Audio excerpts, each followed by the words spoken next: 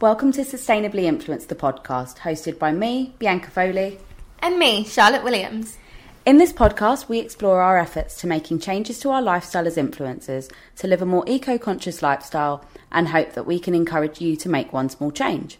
This isn't just a podcast for influencers. We want this to be a community of people who are trying to do their bit, where we can learn from one another and share our tips. So join in the conversation over on our Instagram at Sustainably Influenced.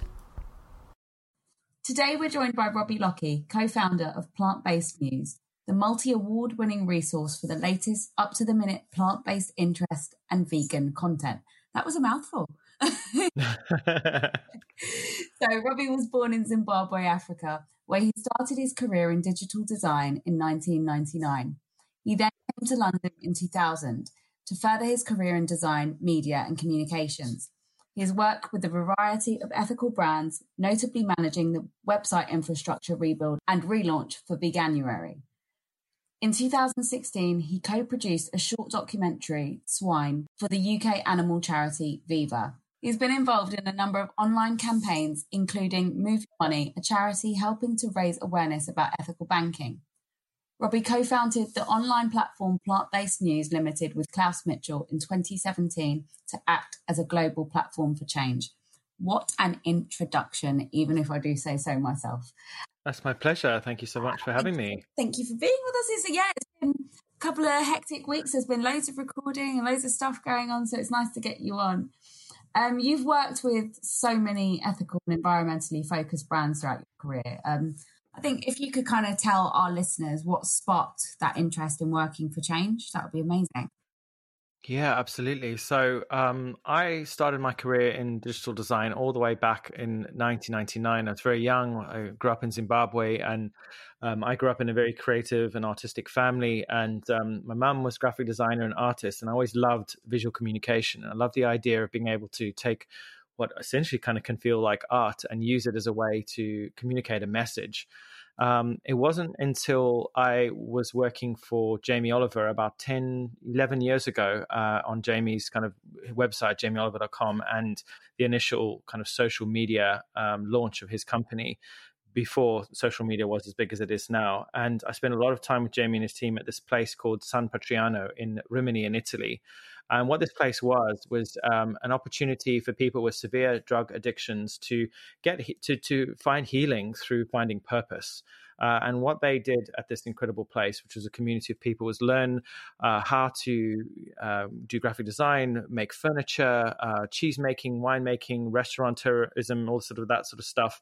And before I was vegan, obviously, but I learned the skills, and I saw people using their skills to help create change and transform people's lives. And even working on jamieoliver.com and in the company, I saw and was inspired by Jamie's work, using his abilities as a chef and as a culinary guru to get people to think about food in different ways. And I had an epiphany while I was in Italy on my way back, and I thought to myself, I need to use my skills to make the world a better place, and to take graphic design and media and all that kind of stuff and use it to involve myself in social change. So I set up Lavarita Studios. Lavarita means the truth, and my logo and brand was a lighthouse with a light spinning, and it was all about like revealing the truth using digital media. And I started working for myself, and I had lots of clients and brands from sort of ethical banking campaigns to working against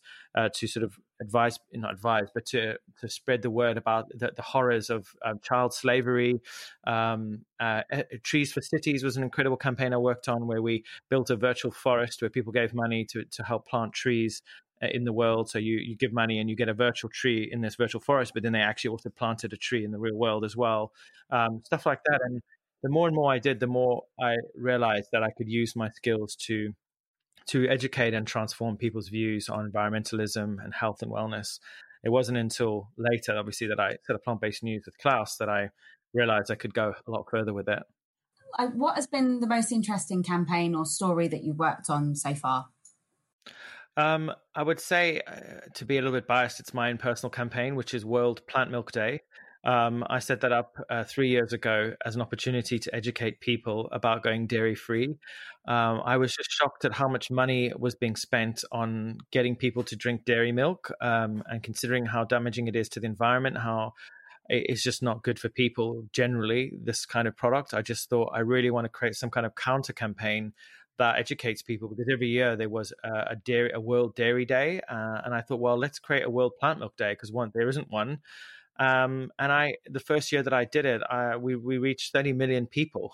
We got so many people involved, and it was huge. We got so many vegans involved, and so many people were writing about it and doing like World Plant Milk Day, like evenings, and getting people to try like vegan alternatives. So I was just really proud and excited to be involved in something like that, because it was an idea I just cooked up in my spare room one evening and thought, let's do it. That's where the best ideas come from, generally, when you're just sitting there. Oh my God, 30 million people in your first go. That's incredible. It was insane. I mean, we did have a bit of help. We had this incredible tool that is unfortunately not running anymore, and it was called Thunderclap. I don't know if you ever heard of it. No. And so Thunderclap was an amazing tool that allowed you to garner the support of what seemed like a small group of people. So I think we only had 1,500 people sign up. And what it did was we wrote a campaign tweet that was like, join us to help make the world a kinder, healthier, more environmentally clean, green place, something like that. Click here to pledge. And then what Thunderclap did was, when you signed up, I think you had like 1 month to get everyone's support. And then what would happen was Thunderclap would fire out all 1,500 people's tweets at the same time, at the same point. And so the hashtag World Plant Milk Day started trending. And so everyone's on Twitter. And so everyone was talking about it and retweeting it and sharing it. And I think it was trending on Twitter for about 20 minutes worldwide. And that's just enough to get enough traction and get people talking. And of course, the dairy industry chimed in, and all the dairy farmers start arguing with people online, and everyone starts having a big heated discussion, which is what you want. You want conversation. You want to get people talking. So, yeah, it was great to be a part of that. That's incredible. That's so cool. I'm definitely Googling Thunderclap after this. It's mind blowing. Yeah, there's other companies I think that are doing similar things now. Unfortunately, Twitter decided to kill it because they probably felt that it was abusing the algorithm in a way, and a lot of like commercial companies were abusing it. So it was meant to be for social change and for nonprofits and things like that, but I think corporate interest got involved, and then they decided to shut it down. Always the way. Yeah. Snap. So you're truly passionate, and we can hear this through the campaigns that you're putting on, but you're truly passionate about a plant-based lifestyle. But as a true plant man and vegan, what would you say the secret benefits are that people don't talk about? Because we always hear about, it's great for the environment, whatever it may be. There are just like generic reasons to be plant-based. But for you, are there any hidden treats? I mean, lots of things. I think, because you're eating so many fruits and vegetables on a regular basis, it's much, I think it can really improve your skin. It can keep you younger as well, because you're eating all those antioxidants in fruits and vegetables on a regular basis. You have tons more energy. I think mental clarity is a big thing for me. Even when I'm tired and I've been working a lot, I still am able to juggle so many different things. I think if I wasn't plant-based and I wasn't vegan, I would not be able to keep up with all the things that I do. I'm not a superhuman. I definitely struggle with the volume of work I'm doing and all the big plans that I have, and the days where I'm absolutely shattered. But mentally, I'm still firing on all 12 cylinders. So that's good. I think the other benefits are, a sense of like purpose. I feel like I'm part of something important, and I think that I want people to understand that eating plant-based or being vegan, it's something to celebrate. It's a really, really positive thing, and it's not easy. We live in a world which is 99% non-vegan, and our culture and our traditions are predominantly non-vegan. So when we stand up and swim against the tide, it can be difficult and it can be challenging. But I think that when we do this, it can transform us as people, and it can make us stronger and more resilient, and certainly a lot more courageous. My partner and I, we have a friend who also runs a plant-based company, and we invited them around for a barbecue a couple of weeks ago. And we were just like, what will we make? And there are so many options of things that you can do, but it's using your imagination and also using what the earth provides, which was really interesting.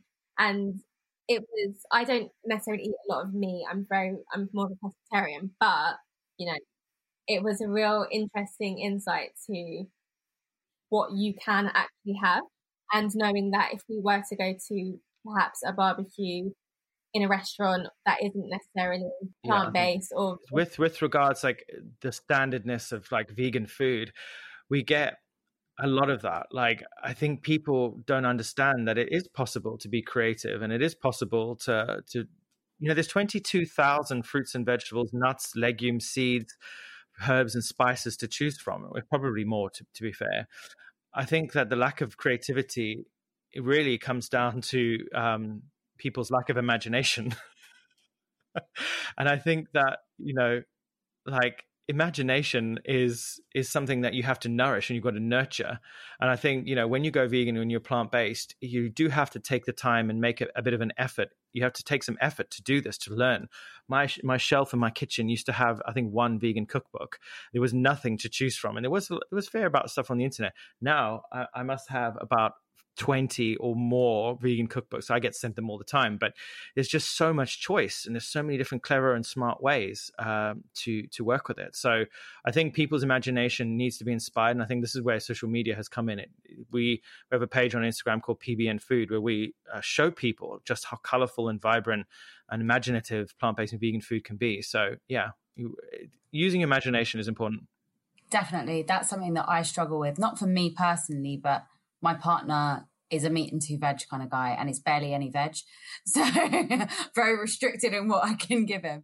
And to find food that is imaginative, that is tasty, that is different for somebody who doesn't really eat in that way can be a bit of a struggle. And I'm so happy to see how things have changed over the past sort of 5 years. I would say I think it's been quite recent to see the uptick in availability and accessibility of products, of cookbooks, like you say, just to know that there are things out there. So even now I'm trying to experiment, and like I did something the other day, because I don't eat pork and I don't eat shellfish, and he likes, if we were to get something for breakfast, and I'm always trying to buy like meat-free stuff or plant-based like alternatives, and trying to get him to eat it, it's taken 2 years, but he's slowly come around to that way of thinking, and he's like, oh, this isn't all bad. It doesn't have to be meat to be tasty, and trying to just changing people's mindsets.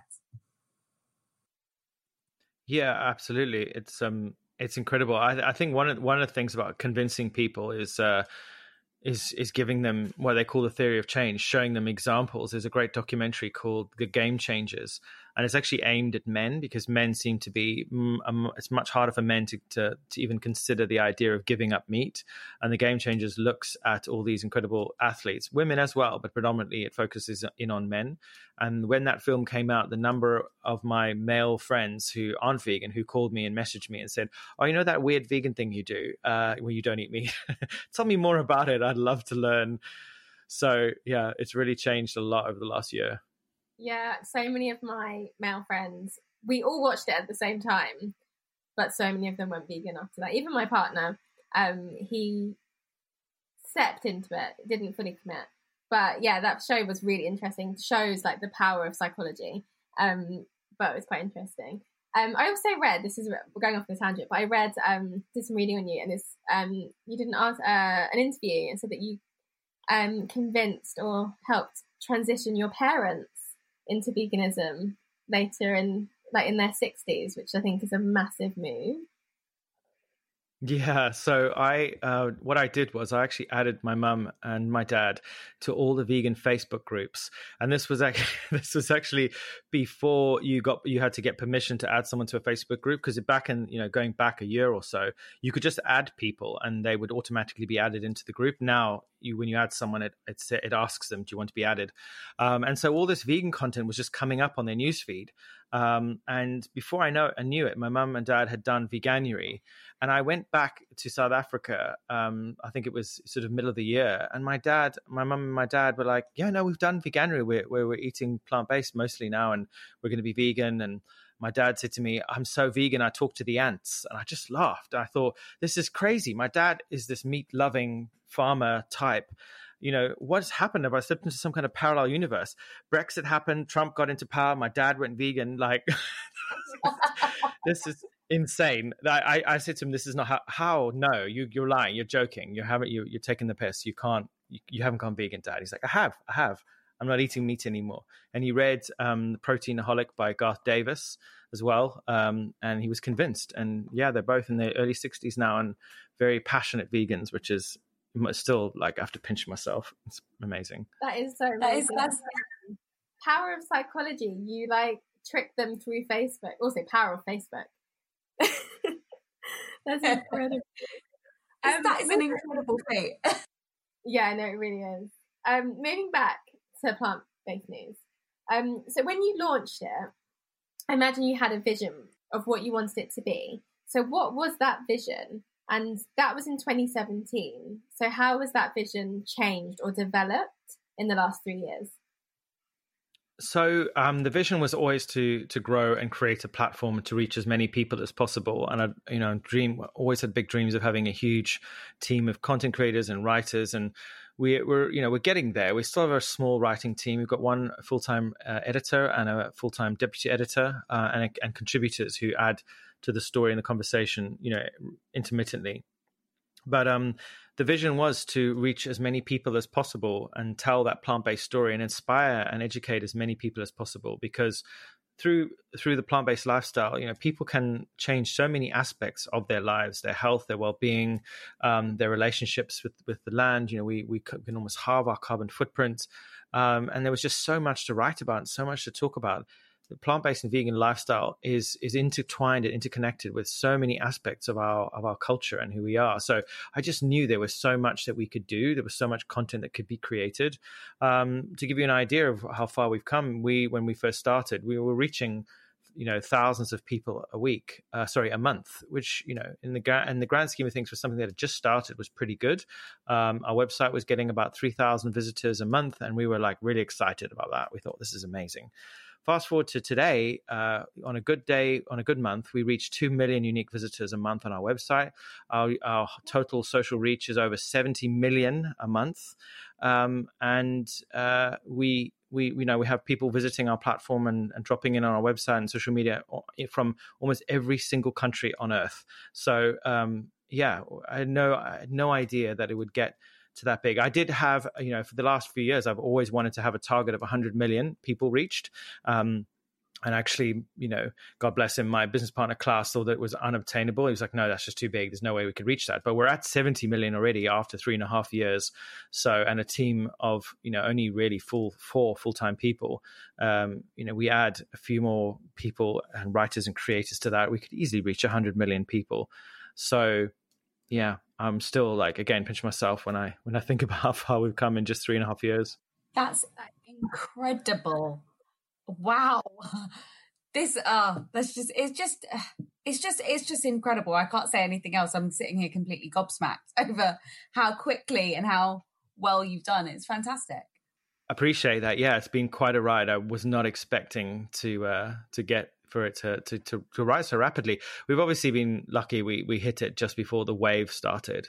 All the incredible innovation that's been going on, has really propelled it. There's a huge demand. A lot of it is propelled by what we call the flexitarian market. So these are people who are actively trying to reduce their meat consumption. So not vegans, but people who are aware of the environmental and health impacts of eating too much meat. There are 23 million of them. It sounds like you guys are flexitarians. In the UK, yeah. So 23 million of you who are aware, and actually it's your generation as well, millennial women, 23 to 35. I'm guessing you're in that range somewhere.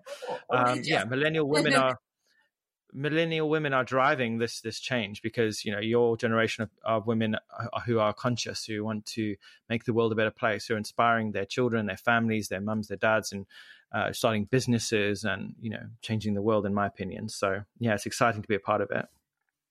Yeah, that's so great. I was actually going to say about the kind of flexitarian market, because I think now what we see different from maybe our grandparents, I guess, because our parents are being kind of pushed into this now through social media. But I feel like people are so exposed to other ways of living and different lifestyles, and through Facebook, with like tasty recipes and all these videos that get thrown into your face non-stop, there is content out there that's showing the alternative. So I think it's really nice that we might not all be plant-based or vegan, or even vegetarian at that matter, but our eating habits have completely changed. And that could be from eating at home to the hot restaurants that are popping up, to things like, what's that? Vegan nights and like that kind of stuff, that I know huge. Go to that. 4,000 people. I think at its peak, 4,200, 4,500 people at a vegan food and music festival every month. Yeah, it always rounds. And I remember I used to go every month, not even just because I'm not vegan, and I have friends who are veggie that would go, and some vegans that would go, but we just went because it was a vibe, and they created a really exciting space. And I think being plant-based and being vegan is kind of now linked to a lifestyle that you can buy into, in my opinion, more than just the food itself. That's my 2 cents on that.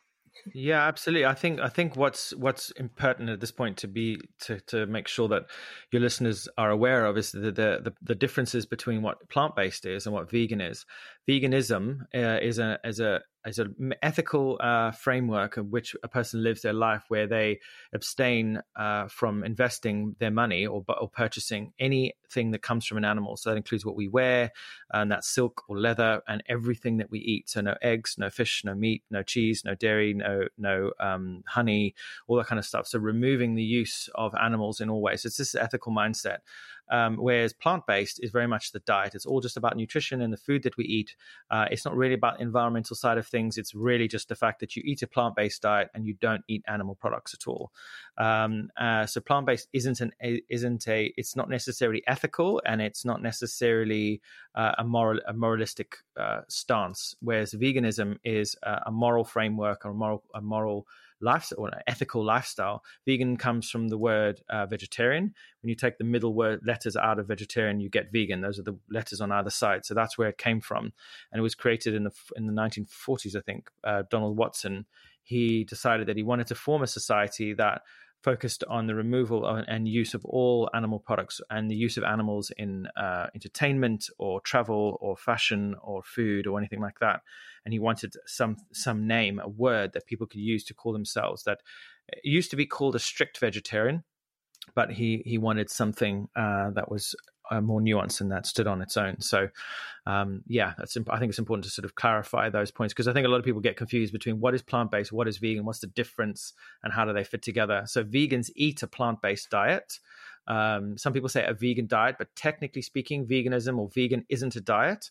It's essentially the exclusion of any animal products for ethical reasons, really. Thank you so much for providing that clarification, because as you said, there are a lot of people who don't understand the differences and think that everything is exactly the same when it really isn't. And yeah, thank you so much for providing that. Bianca and I are both from Jamaican heritage, and the ITIL diet is, for the Rastafarians, that's plant-based, that they just eat from the land. And that's really common. And if you go to the Mediterranean, although they do eat meat, there are lots of dishes that contain no animal byproducts or products. So in lots of cultures, the plant-based diets are normal. I just think perhaps Britain, we're very much, as you said, about your partner, meat and 2 veg. Bianca, that's just our lifestyle. That's just how we've been raised. And I guess it's through, culture and history. But I guess as time goes on, we're able to open that up a bit and eat what other people are eating from different countries and get ideas and kind of share the wealth in terms of food. Yeah, absolutely. I think, veganism as a word and as a kind of framework is not, as you said, it's not new at all. Cultures have been eating in this way for very, very long time. I think the word vegan and the vegan movement is a fairly new thing. So bringing people together across cultures, across nationalities, across ethnicities, that's what's wonderful about the word vegan. Vegan, or words, they're kind of like a call to action. It brings people together. And that's what I love about being part of the vegan community, is because we're made up of all kinds of different cultures. They're Spanish vegans, they're Black vegans, they're Italian vegans, they're African-American vegans, they're Jamaican vegans, they're Ghanaian vegans, they're South African vegans. And we all bring our own unique slant on what vegan food and food culture is.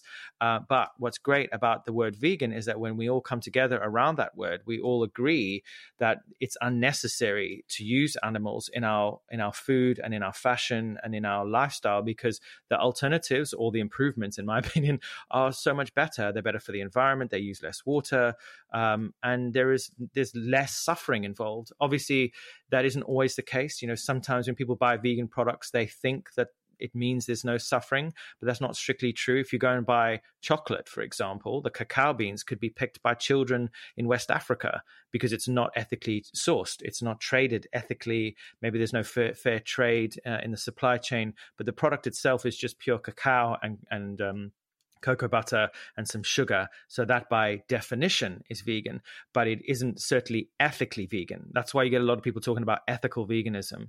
It's the next step beyond just vegan. Vegan means no animal products, but ethical veganism is about having an ethical conscience when you buy something. I don't tend to drink as much almond milk as I did in the past, because almonds are environmentally a lot more taxing to the planet than, say, oats. I tend to drink pretty much only oat milk and soya milk that comes from Europe. So I don't tend to drink almond milk because a lot of it comes from California, and it puts a huge strain on the environment, nowhere near as much as dairy milk or cow milk. But, it's always about trying to make those little tweaks to make those improvements. For me, that is what ethical veganism is all about. And that's another, I think, point that's important to remember too. Yeah, totally agree. I could talk about this all day, because I have a bit of a bee in my bonnet for a lot of vegans who say that they're vegan and then they do lots of extracurricular activities that don't necessarily align with what I believe veganism is. So yeah, this is something I talk about a lot with the hip hop. Definitely. But there is it exists in people are not very good at being aligned with their morals and their ethics. People can say one thing and then you see them doing something else, because in their heads they want to be seen, well, they want to see themselves as ethical, compassionate, kind people, but then they might be doing something else that, say you might have a doctor, for example, who talks about health and wellness, and then you see him smoking. You don't like, the doctor's trying to teach you about the dangers of health of smoking and cigarettes, but then you might see them smoking out the back of the surgery, like a bit shy and embarrassed. I think we all intrinsically know when we're doing things that are not ethical or they're not good for us. I think unfortunately we live in this sort of like call out culture and cancel culture where people are very quick to tear each other down. Vegans, I know, certainly are good at that. There are also a lot of meat eaters as well who are very quick to sort of tear into vegans as well and to call us crazy and cult-like and all that. But ultimately, humans are very good at judging each other. We're always like casting, my friend says, casting aspersions at each other, and not really like just listening. The Buddha said, we have 2 ears and 1 mouth because we should listen twice as much as we speak. It's so important to learn from others by listening rather than sort of like constantly criticizing and giving our judgment. So I think vegans have a lot to learn. It's a very young kind of, you could say, counterculture, and it's evolving all the time. But I think people do need to learn to listen more and lead with compassion. I think that's, for me, the only way we're going to change the world. 100%. Totally agree. I think that's a really nice kind of like closing argument, even though we've got I think we've got another question, haven't we? My next question was just going to be going back to plant-based news and just asking you what we should expect next.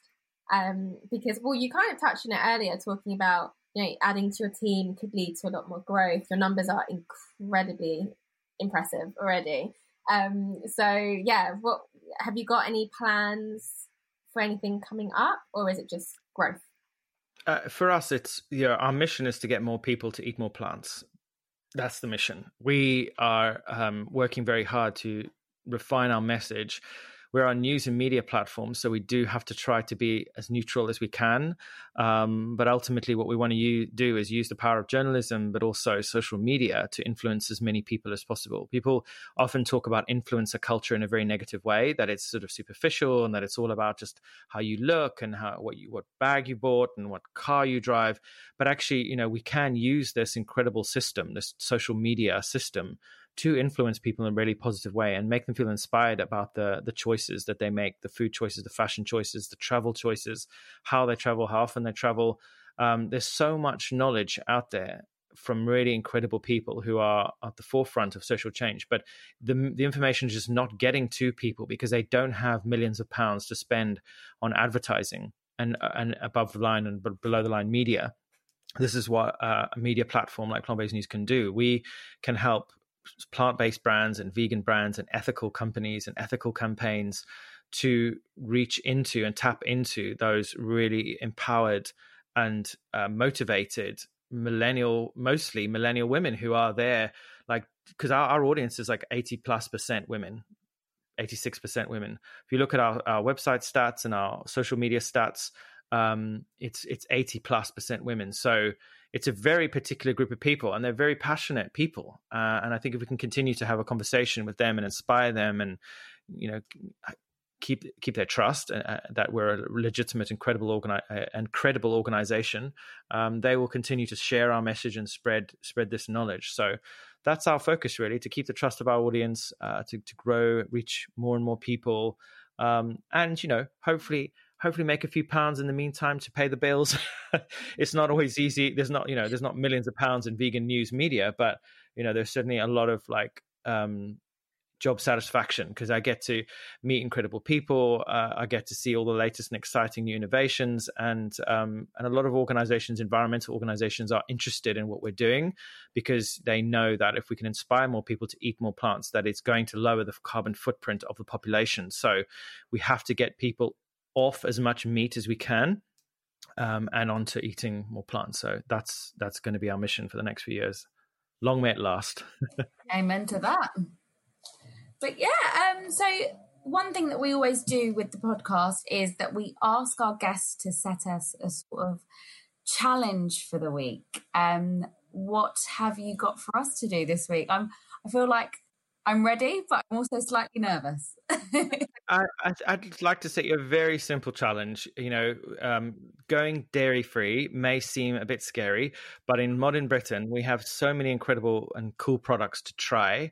I hopefully can send you a list of things to have a go at, whether it's like swapping your milk out for oat milk, but with your tea, or to trying some vegan cheese from one of the supermarkets, or what else is there, or trying Alpro yogurt or one of these other brands they're producing great vegan yogurts, or even trying a soya cream in your curry rather than a dairy cream.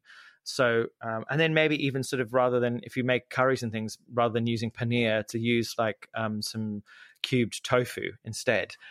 So there's lots of different ways and loads of different recipes. So, trying dairy free for a week, see how you feel. Does it change your energy levels? How does your skin look? Does your sinuses and your breathing different?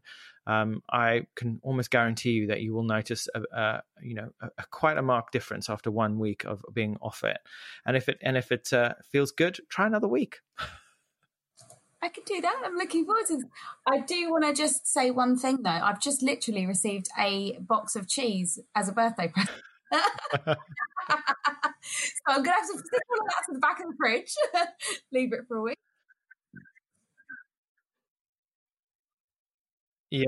Yeah, cheese and dairy is not easy because it's and not without going too much into the science.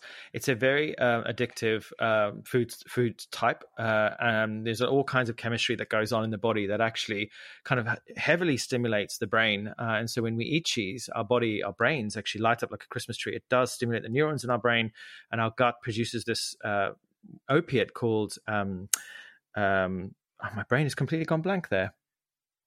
Casomorphine. Thank you for that, brain. Casomorphine. Your gut actually produces a casomorphine, which is an opiate-like substance. And so getting off cheese and off dairy, you have to wean yourself. And so a week is a good start. But if you can get 2 or 3 weeks off dairy, you will really notice a huge difference in your craving for it. But the more we eat, the more we want to eat. So that's always something to keep in mind. It's a very Moorish food, and there's a lot of biochemical reasons for that. So I'd be interested to hear and see how you get on with your week off from the dairy. Well, what we'll do in our next catch-up episode, we'll be able to kind of discuss it then and discuss kind of our findings and what it is done. I mean, for me, in terms of going dairy-free, it's not really an issue.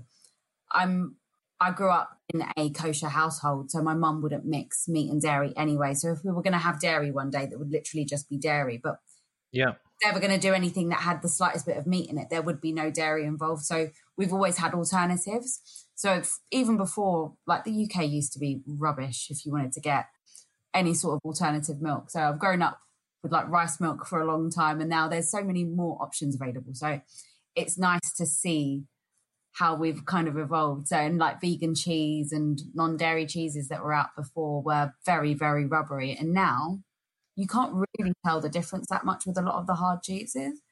So yeah. I'm quite looking forward to this. I'm going to see if I can get old meat and 2 veg involved.